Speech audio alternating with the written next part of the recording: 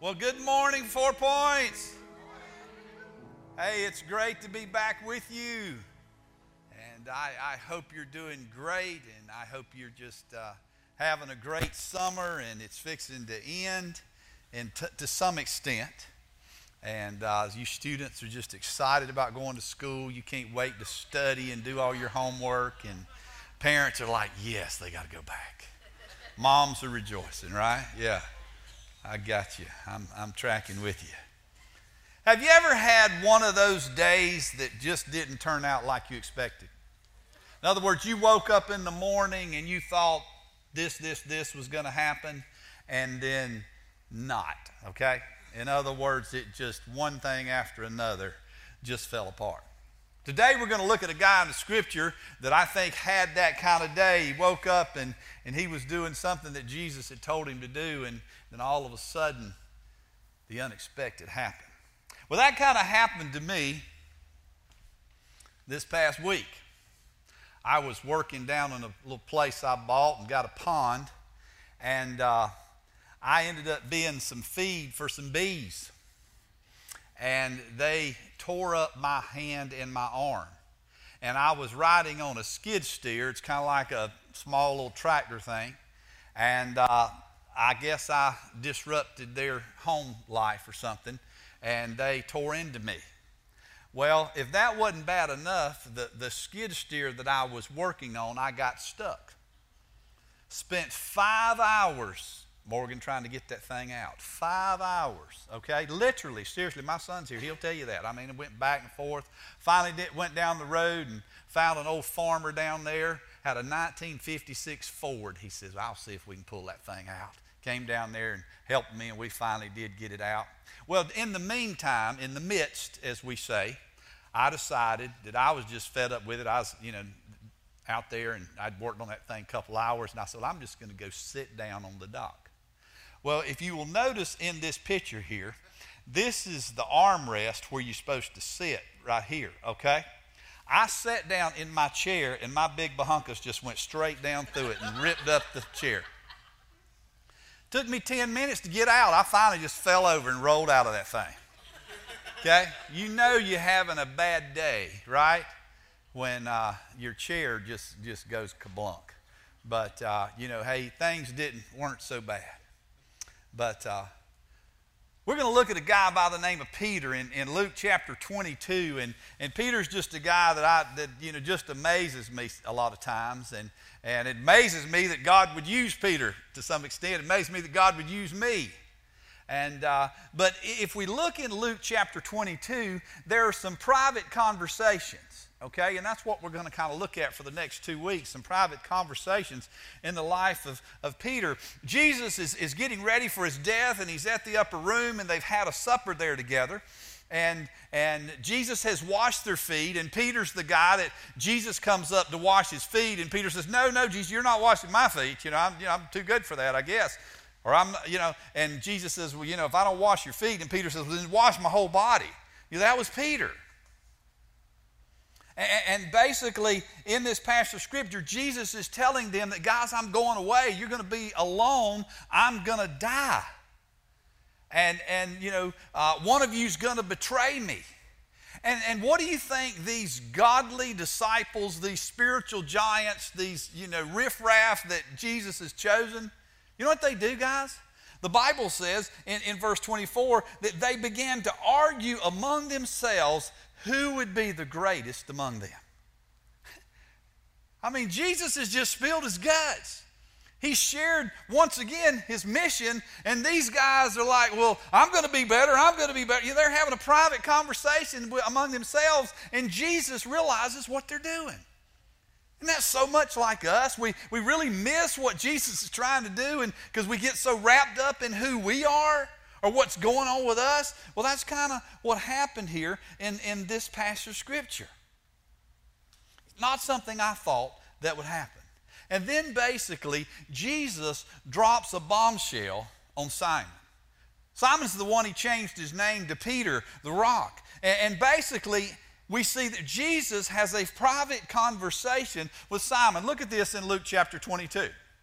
Simon, Simon, Satan has asked to sift each of you like wheat, but I have pleaded in prayer for you, Simon, that your faith should not fail. So when you have repented and turned to me again, strengthen your brothers. Let me back up here. We missed one there. There we go. Okay. But Peter said, Lord, I am ready to go to prison with you and even die with you. You see, Peter's kind of having a self-hugulation going on right there. You know what I mean? He's hugging himself and telling Jesus how great he is. You know, Almighty God, the God that knows everything. But notice what Jesus said. But Peter, let me tell you something. Your mama or daddy ever tell you that? Let me tell you something, son. Before the rooster crows tomorrow morning, you will deny me 3 times, and you will deny that you ever knew me. Isn't it kind of hilarious how Peter responded to that? Isn't that what we do? If you go on and read down in that passage of Scripture toward the bottom part of it, the last of it, Peter definitely denied Jesus 3 times. And he basically said, I don't even know him, much less, hey, I don't even know this guy. I've never been around him. I don't know what you're saying. There was a private conversation, you see, guys, in the heavenly realms between Jesus and Satan. Because Satan wanted to sift Peter. In fact, Jesus says to Simon, Satan has requested permission to sift you like wheat. In other words, Simon, Satan has requested to come between me and you, to make a barrier between us, to cut off my influence from you. Simon, Satan has asked to sift you. You may say, well, Pastor, what in the world is sifting? What does that mean? Sifting is a process of separation. It's a process by which grain is separated from the chaff, and you don't want to cook that or eat that, and so it has to be removed. And so basically, really in that situation, Jesus is saying, Simon, Satan wants to separate us. Okay? And the way that is done is the sifting basically is something that they take the wheat and they'll lay it on the ground first, and they'll take this thing and kind of beat it to soften it, okay? And then the women would take it and put it in this big dish and they would throw it up in the air, and the wind would blow away the impurities of the chaff, okay? And that is a process that we all go through in our life. Sifting is part of the spiritual life. Now, somebody here today is going through that. Somebody here today, there's some sifting going on in your life. You feel like you're tossed around. You feel like there's a barrier. You feel like maybe life has gotten the best of you. And maybe somebody here today, you even feel like Simon. Maybe you feel like that you have betrayed God himself. Could somebody here relate to what I'm saying? Who is this message for in this service? Who is God speaking to today? You see, not only do I believe that God lets people be sifted, but I believe that God lets churches be sifted. Some of you have been here at 4 Points a long time, and you know in the last 3 years, you've been through a lot. Some of you are hurt. Some of you are disappointed. Some of you don't understand. You don't know why what's going on is going on in this church, and you feel tossed around, and you just don't get it. Listen to me this morning. Listen to this. Please get this. The devil may take you by surprise, okay? The devil may take this church by surprise, but he will never take God by surprise. God knows every single thing that's happening in your life. God knows what's happening here at 4 Points Church, and God knows what he needs to do for this church. And he wants you to be a part of it. Here's the first thing I want you to see this morning. What Satan wants to use to destroy you, God uses to develop you. Do you see that? What Satan wants to use to destroy you, God wants to use to develop you. Sifting has a purpose greater than us. In other words, if you're going through sifting, there is a purpose. There's something that God wants to do through that. You know, one place God usually a lot of times has to sift us is an area of our life that we won't give up control. Do we have any control freaks in here this morning? Some of you are honest. That's good, okay? You see, God uses sifting to separate us from what's destroying us. What did Jesus do? He took what Satan wanted to do, in a sense, to separate Simon, to harm Simon, but Jesus used it to get Simon's attention so Simon could understand his weakness, so Simon could see that it wasn't his self-confidence that was going to enable him to do what God wanted him to do. It was God's power in his life. You see, I believe Peter's worst nightmare that day turned into his greatest opportunity. Peter's vanity was sifted out. His self-confidence was sifted out. His rash presumption was sifted out. And then that impulsiveness just to say anything was not there anymore. And he became what Christ said he would. He became Peter, the rock. I read a story, I guess it was last week. I very seldom use something I read on Facebook, okay? I don't, hardly ever put anything on Facebook. Sometimes I'll read it just so I can get a good laugh. But there was a story in there last week. I don't even remember where I saw it. But it was about an old farmer, and it got my attention. And I think it may help us and shine some light about what we're talking about. It says there was an old farmer that's in this small group, and there was a visiting pastor that attended the breakfast that these guys had in this very rural area. Kind of reminds me of some of the areas around here. And that group had asked this old bib overall wearing farmer to say the blessing before they ate that morning. So he gladly said he'd do it. And he prayed like this: Lord, I hate buttermilk. The pastor kind of thought, that's a weird prayer. What kind of group is this? And he kind of opened one eye and glanced around a little bit at the farmer and wondered where he's going with this. And then the farmer loudly proclaimed, Lord, I hate lard. Now the pastor's really growing concerned now. He said, boy, this is going to be a different group. And then without passing a beat, the farmer continued, and Lord, I don't care much about raw flour. Well, the pastor once again opened his eyes and he noticed there were several other people looking around. You ever done that? You look and you get caught. And so everybody was kind of feeling uncomfortable, and definitely the pastor. And then the farmer added, but Lord, when you mix them all together and bake them, I do love me some warm, fresh biscuits. So Lord, when things come up that we don't like, when life gets hard, when we don't understand, what you're saying to us, Lord, is help us just relax and wait until you're done mixing. It'll probably be even better than biscuits. Amen. Wow, what a great perspective. Guys, let me tell you something. God is not surprised by what you're going through. God is using it because you're a biscuit in the bacon. Okay? He's wanting to take what's mixed up in you and do something great with it. I want you to notice, have you ever thought about how God helps you handle your ups and downs? What does he do? Notice what he does. It says, but I have pleaded for you in prayer. That's what he does. The scripture says that he told Peter, said, I have pleaded for you in prayer, Simon, that your faith should not fail. Here's the second thing I want you to see, guys, this morning. Jesus is praying for you. Jesus is praying for you. Jesus had a private conversation with his Father for Simon. He didn't just have a private conversation with Satan, but Jesus had a private conversation with his Father.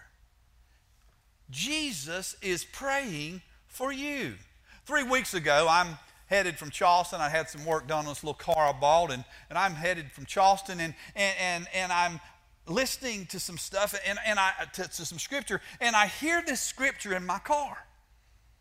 And it grabs my attention, and I just, grab some paper over there, and I'm driving with left hand, don't tell my wife, and driving with left hand and writing with my right hand, and just God has just given me these thoughts.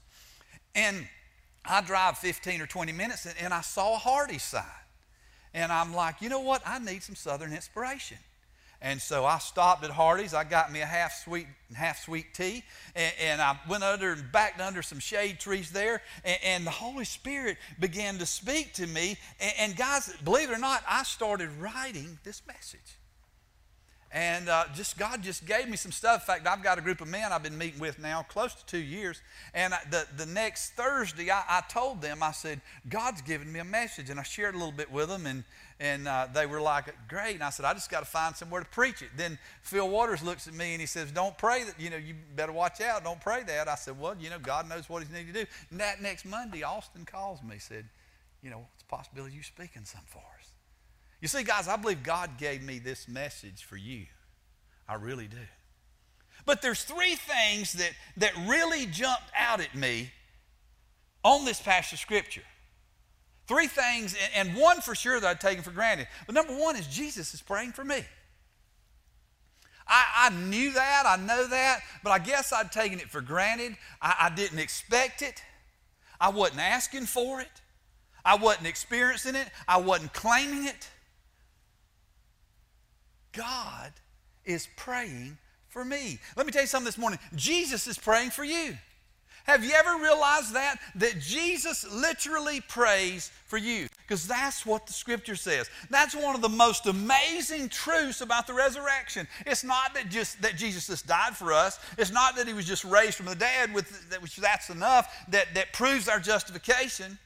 But the Bible says that Jesus ever lives to intercede for us. Look at this. Man, I'm about to get excited. Who then will condemn us? No one. For Christ Jesus died for us and was raised to life for us, and he is sitting in the place of honor at God's right hand. Look what he's doing. He is pleading for us. Can you say he's pleading for me? Say that with me right now. He's pleading for me. Claim that promise. Look what that's Romans here. Look what Hebrews says.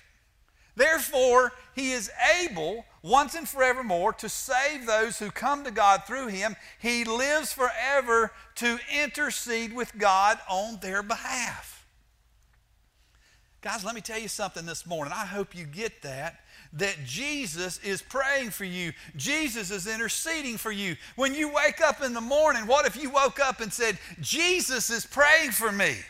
Jesus, he's got my back. Jesus is going to be praying for me when I go to school tomorrow. Some of you, you're so excited about going to school tomorrow. You can't wait to study and take all them tests and all this. But when you get up in the morning, you go to school, you can say, Jesus, you're praying for me. Some of you teachers, you fixing to go face all those, derelicts, and you can just say, Jesus, help me. Jesus, intercede for me as I face these little brats. No, I'm kidding.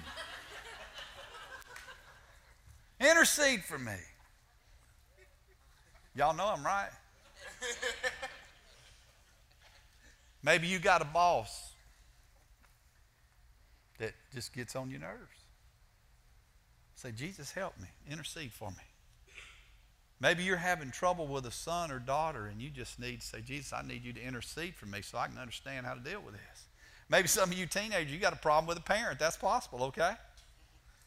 That happens. Doesn't happen in my house, but you know I'm kidding. Jesus, intercede for me. Don't take it for granted. Don't forget about it. Test him. See what he'll do. You see, because I believe that as I think about that is I believe that Jesus is sitting right there next to the Father saying, Father, keep him from sin. Father, keep him from giving up. Father, bring him to repentance. Father, give her the strength to endure what she's going through. Father, forgive them because I've already paid for their sin. Listen to me this morning. There is no power in the world that can equal the prayers of our Lord and Savior, Jesus Christ. I want us to look at this prayer just a second, though, and because this is something else that just kind of rocked my world as I understood this prayer. Basically, you know what Jesus prayed? If you really look at the meaning of this, here's what it is. I have prayed that your faith would not go into an eclipse or fall into an eclipse. That's really what that word there, fail, means. What happens in an eclipse? Goes away, doesn't it? It's blocked. Turns black. You can't see it. So I think that's kind of, in a sense, what Jesus is saying here. That's what he means. But then there's a word there, pistos, okay? That's what the word faith is. That's the Greek word there for faith. And it comes from the root word patheo, okay? You know what that word means, really? The word faith means to persuade, to be persuaded. Or really, here's the sense of it, I think, that is used here. It's divine persuasion. You ever realize that's what faith is? It's divine persuasion. Let me ask you something. Somebody wants you to do something, and they're telling you to do it. What do they say to you? You can trust me. What did they just do? They just persuaded you. That's what faith is. But it's divine persuasion. It's God saying to you, you can trust me. You can do this. And man, that just, when I began to study that, I thought, wow, that's amazing. Another word could be a vow or a covenant relationship in that. But I want you to look at the actual translation when you really see, I think, what Jesus was saying here. Listen to this. I have prayed for you that your divine persuasion would not go into an eclipse. You see that? In other words, he's saying that divine persuasion in your life that keeps you in focus, I am praying that it won't fade away, that it won't leave you. What happens in an eclipse? The sun disappears, doesn't it? That's what Jesus is saying here. I've prayed that your divine perspective or persuasion will not fade away. You know what Satan does to us, guys? You know what he's trying to do to Simon? He was trying to disrupt God's divine persuasion in his life. That is exactly what Satan does to you. If he can disrupt God's divine persuasion in your life, then he will disrupt what God wants to do in you. He will disrupt what God created you for. You see, it is God's divine persuasion that enables us to do what God has created us to do. So when we let something else creep into our life, then what happens, it fades out, it drowns out God's divine persuasion. And I hope that you get that this morning. I hope that impacts you like it did me. Then here's the second thing that just grabbed me about this passage of Scripture. Why in the world didn't Jesus pray that Peter wouldn't deny him? Because he didn't. He says, Peter, Simon, Satan has desired to sift you. But I have prayed that your faith would not fail. You know why I think, and I'm going to give you an educated guess, probably not real educated. Jesus was not threatened by Simon's denial. Because he used Satan's sifting of Simon to separate him from the self-centered, impure person that he was, so that he would develop a dependence on God. You see, I think he says to Peter, in a sense, Peter, I've prayed for you that your faith will not fail. And then notice what he says. So when you've returned, strengthens the brothers. Peter, you're going to get sifted here. You're going to stumble. You're going to blow it like never before. But Peter, I am praying for you that your faith will ultimately not fail. You know what I think he really says in today's terms? I got your back, Peter. You can trust me. You can trust my divine persuasion because I know exactly what's going to happen. And then notice what Jesus says to him, and when you have returned. Notice what he said there. And when you have returned, look at that scripture. When you have repented and turned to me again, strengthen your brothers. In other words, he's saying here, and Jesus is telling Peter when. Jesus didn't have any doubt that his prayer would be answered. He didn't say, if you have repented and turned to me. He said, when. He had confidence in his prayer. Now here's the thing, the last thing that really jumps out on me about this passage of Scripture is we get so hung up on our failures. Have you noticed that? We get so hung up on our past. What do? We forget the faith. We let our faith fail. We drift away from God. We eclipse God's divine persuasion. And what do? We focus on our behavior. That's not what Jesus said to Simon. He didn't say focus on your denial. No, he said, what did he say? Don't let your faith fail. You see what happens? Satan will get us to so focus on our past, so focus on our failure, that he will take our eyes off of the faith in God's divine persuasion. And as I was studying this passage of Scripture, it just really just jumped out at me, and I'm like, wow, that's what I do. That's what we do. But I want you to notice what happens next. And what Jesus, I think, is saying to you this morning is Jesus has an assignment for you. Peter, when you have been restored, when you have repented, when you've turned away, in a sense, from what you're doing, okay? Look what he says. I have an assignment. Peter, you're going to strengthen your brothers. Guys, this whole passage is a picture of God's mercy and God's grace. And God used this whole thing so that Peter could begin to live out his assignment. And as we look on out through Scripture in 1 and 2 Peter in the book of Acts, we see that assignment unfold. Guys, let me tell you something. God's not blown away by what you do. How many parents are here? Okay. All right. Every one of you, your child's behavior doesn't surprise you, does it? You know? No. Because you know them. God's not surprised by you. That's not his focus. He's got an assignment for you. Every single one of you here. About a week and a half ago, I had a truck for sale.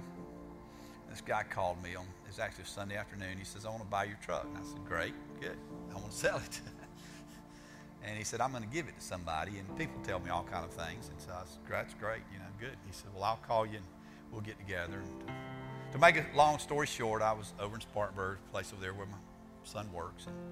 And I told the guy, I'll just meet you over here. I've got to do some stuff over here. And so I was sitting there in the warehouse, and I'm going to change the guy's name because I don't want to embarrass anybody.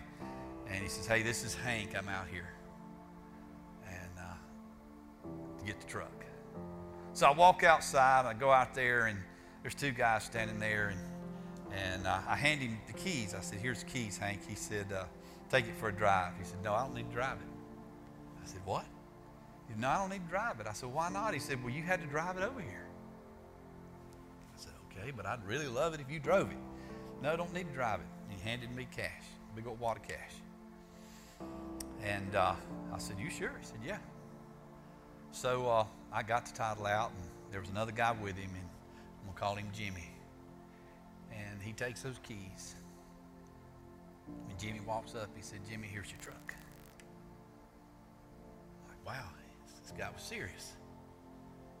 He wasn't just trying to get me a lower price. He was serious. And I got the title and signed it and told the guy what he needed to do. And I said, well, whose name does it need to be? And he said, it's his truck. I'm giving it to him. Because he's a great guy and he just needs a help. He needs a helping hand. He needs to get on his feet. And so Jimmy signs his first name there on the title, and he stops. He says, I can't do this. I can't take this. He says, there's no way I'll ever pay this back. He said, he looked at Hank and said, you've done so much for me. And he said, I can't take this. And Hank said, Jimmy, you've done a lot for me. He says, I believe in you, and I see things in you. And he said, that old truck you drive, and it breaks down, it tears up. You pull up somebody's house in that thing, you scare them to death. He said, I want you to have this truck.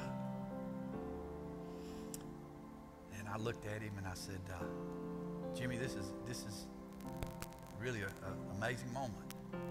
I said, don't rob this man of a blessing.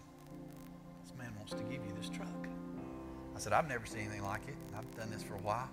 And I said, he wants to give it to you. And he looked at me and he said, well, when I look in that glass there, I don't like what I see. I don't like who I am. And I said, you know what? A lot of us didn't like who we are, and we see things that we don't like. And I said, but you know what? Jesus doesn't look at what we see. Jesus looks at the heart. And I said, this man told me earlier that you have a big heart. And I said, Jesus knows what's in your heart, Jimmy. And I said, I don't know why, but God wants this man to give you a truck, and he wants to bless you. I said, can I pray for you, Jimmy? He said, yeah. And I prayed for him and talked to God about him and thanked God for his gifts and his hands and what this man had done. After I finished praying, he looked up at me and he said, could you pray for me again? Could you pray that again?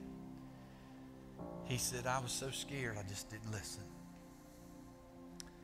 And I said, well, Jimmy, I said, God knows what's in your heart. And I said, God loves you and God wants a relationship with you. And I said, I'm not going to pray the prayer again, Jimmy. I don't mean this any bad way, but I wasn't praying to you. I was praying to Jesus and to God for you. I said, but I'll tell you what I said. And I told him, and I said, you know what, Jimmy, do you have Jesus in your heart? And he said, I got a good heart. And I said, I'm going to be praying for that. And I said, Jimmy, let me tell you, I care less if you buy this truck. I said, there's a guy over there on a ladder that came over here when I pulled up and said he's really interested in it. I said, I don't really care about that. I said, but you know what? If God wants to use this man in your life, let him. Let him. He signed it, took the keys, and he drove off. The man that called me texted me, said, wow, never knew nothing like that was going to happen. I said, neither did I. I'm just glad I could be part of it. I said, God had a great assignment for you. He said, I guess he did. Talked to him this week, and he said, Jimmy's been in the hospital all week. And he said, but he called me, and we talked about a lot of stuff I didn't know about him. Shared a lot of stuff with me. And he said, pray for him because he listened to my pastor's sermon online Sunday.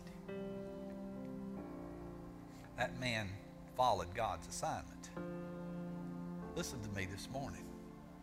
What Satan wants to use to destroy you, God can use to propel you, to develop you. Don't let your faith fade away. Don't let that divine persuasion of the Holy Spirit of God that wants to work in you and do things that you could never understand, that you could never figure out, that you could never do on your own. Don't let anything that you've done happen to you cause that to fade away. There is an assignment for every single person in this room that God wants you to do. Anytime God puts you through sifting, He's not doing it just because He loves to sift. He's doing it because He's got an assignment for you. I told the other group when they came in, I live over by the Pelham Hospital. It's not 5 miles between here and there. I think there's 12 new neighborhoods I've counted that are being built just between there. No telling how many's on the other side here. God has an assignment for 4 Points Church, and God has let this church be sifted so that you guys can reach these people. Listen to me. God knows exactly what's going on, okay? He knows who's going to lead. He knows what He has to do. He knows who these people are. And maybe some of you are waiting on somebody else's assignment. Listen to me this morning. God has an assignment for you. He wants to use you. And I just pray that you will listen to that assignment. Because you see, when Jimmy looked at me and he said, I don't deserve this truck. I can't never pay this back. I'll never be able to repay this. I can't earn this. I don't deserve it. Guys, that's exactly where we are at the foot of Jesus. We don't deserve it. We can't earn it. But see, we try to. We want to think, well, you know, Jesus, I can't earn this now. I'm not good enough. But you're not going to ever get there apart from Him.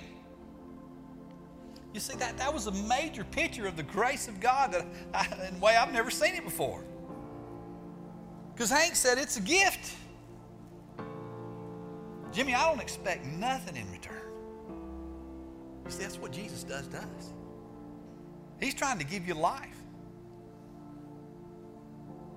I want you to bow your heads with me this morning, and I just wonder, is there anybody here today that you don't know Jesus? You don't have a relationship with Him, but you'd like to enter into that today.